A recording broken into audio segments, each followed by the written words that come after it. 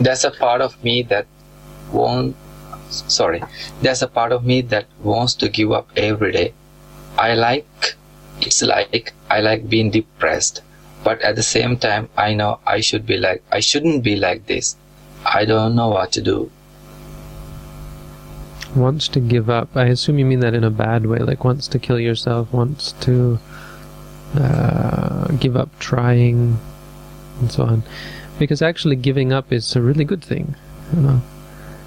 I had one student once, and she was really difficult. Boy, I pushed her. I made it really difficult for her. She came to me and she said, I want to kill myself. I said, good. Kill yourself, and then keep practicing. And I said this to her, ended up saying this to her several times. She said, oh, I want to die. Yes, die first, and then continue practicing. Then start again. And then I would explain what I mean. You know, dying is giving up the idea of self, giving up all of this stuff that you're clinging to. You know, let go. Yeah, letting go is good. There was one monk, he said, well, you know, the Buddha was pretty bummed out before he went forth. So it's not wrong to be depressed. You're depressed about things that are pretty depressing. Generally, depressed about our inability to fit in with people who are interested in what turn out to be quite useless and even harmful things. We're depressed that we can't succeed in a world where success is measured by our ability to defeat other people. We are depressed about the meaninglessness of a life and a world existence which turns out to be quite meaningless. And so giving up is great.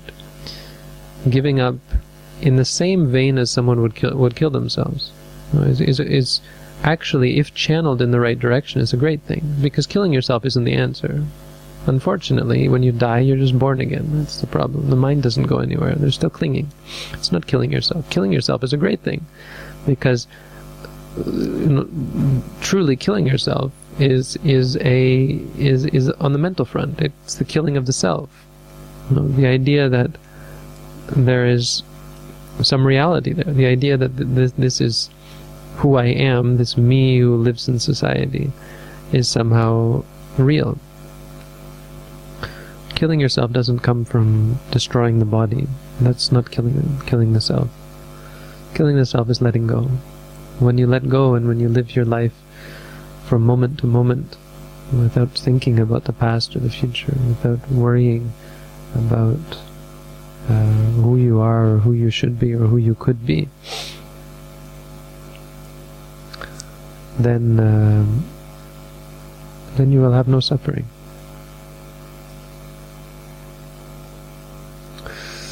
So that's first thing I would say.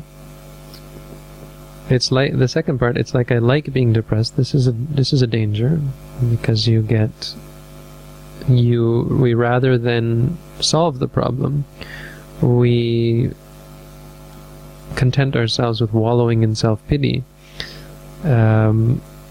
unconsciously reassuring ourselves that we're doing our duty, right?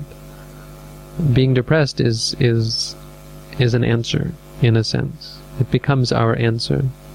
It's just, yes, I know things are horrible. That's why I'm depressed, right? As though that were a viable solution to the problem. And that's dangerous. You have no benefit in being depressed, and you have to see that. All you have to do is meditate on the depression, and you'll see how meaningless it is. You'll see how useless it is. You'll look at the depression, you'll see it disappear in a second, and then you'll wonder, like, well, what's wrong? We miss a lot about meditation. We don't realize that it's actually working, because you meditate on it and then it disappears, and you think, oh, now what? And you don't get it, that actually it just worked. The depression's gone. Move on. But we cling, and we're comfortable with things, like we become comfortable in our suffering. So that's dangerous. You have to be very clear with yourself, not to stop the depression or even to worry about it or be upset about the depression, but to be honest with yourself about the depression, because being upset about the depression is your way of defending it. It's your way of keeping yourself in it. You can even say, yes, I know I shouldn't be depressed. Yes, I'm such an awful person. It makes you more depressed, and therefore you're less inclined to change. That's the second part. The third part, where you say, at the same time I know it shouldn't be like this. Well, the question is, how should it be then? And once it is that way, how can you keep it that way? Because you can't force things to be in a certain way or another. You have two choices. One, think things should be otherwise than what they are, or two, deal with the way they are. And I don't think there's much doubt about which is the better way.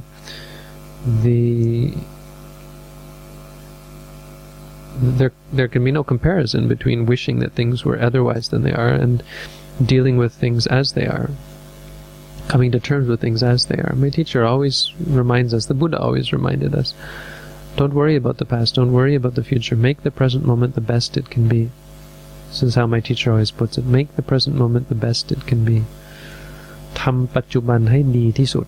That's how he puts it. Again and again he reminds us, and that's really all it is. You don't have to solve the past, you don't have to solve the future, you don't have to make things better. Because when you cling to your idea of the way things are better, it will one day be like that, and then you'll lose it, and then it'll change again. You'll cling to it, and then it won't be like that again. This very thing that what you have to do is learn to, or remind yourself that, see this as a lesson that things can change in this way. Things can be the way you wish, and later not be the way you wish. And so, admit to yourself that you need a better way. You can't rely on things to be the way you want. And so whether you know that things, what you mean by that is that they should be, you should be like an enlightened being or not. The way to enlightenment is not by wishing or thinking about how things could be. It's about dealing with the way things are. So deal with your depression. Look at it. Live with. Study it. Study it like it were a project of yours. That you were depressed on purpose just so you could learn about it. I mean, don't be depressed on purpose, but think of it as just how it should be. Yes, this is important. It's important for me to be depressed so I can learn about depression.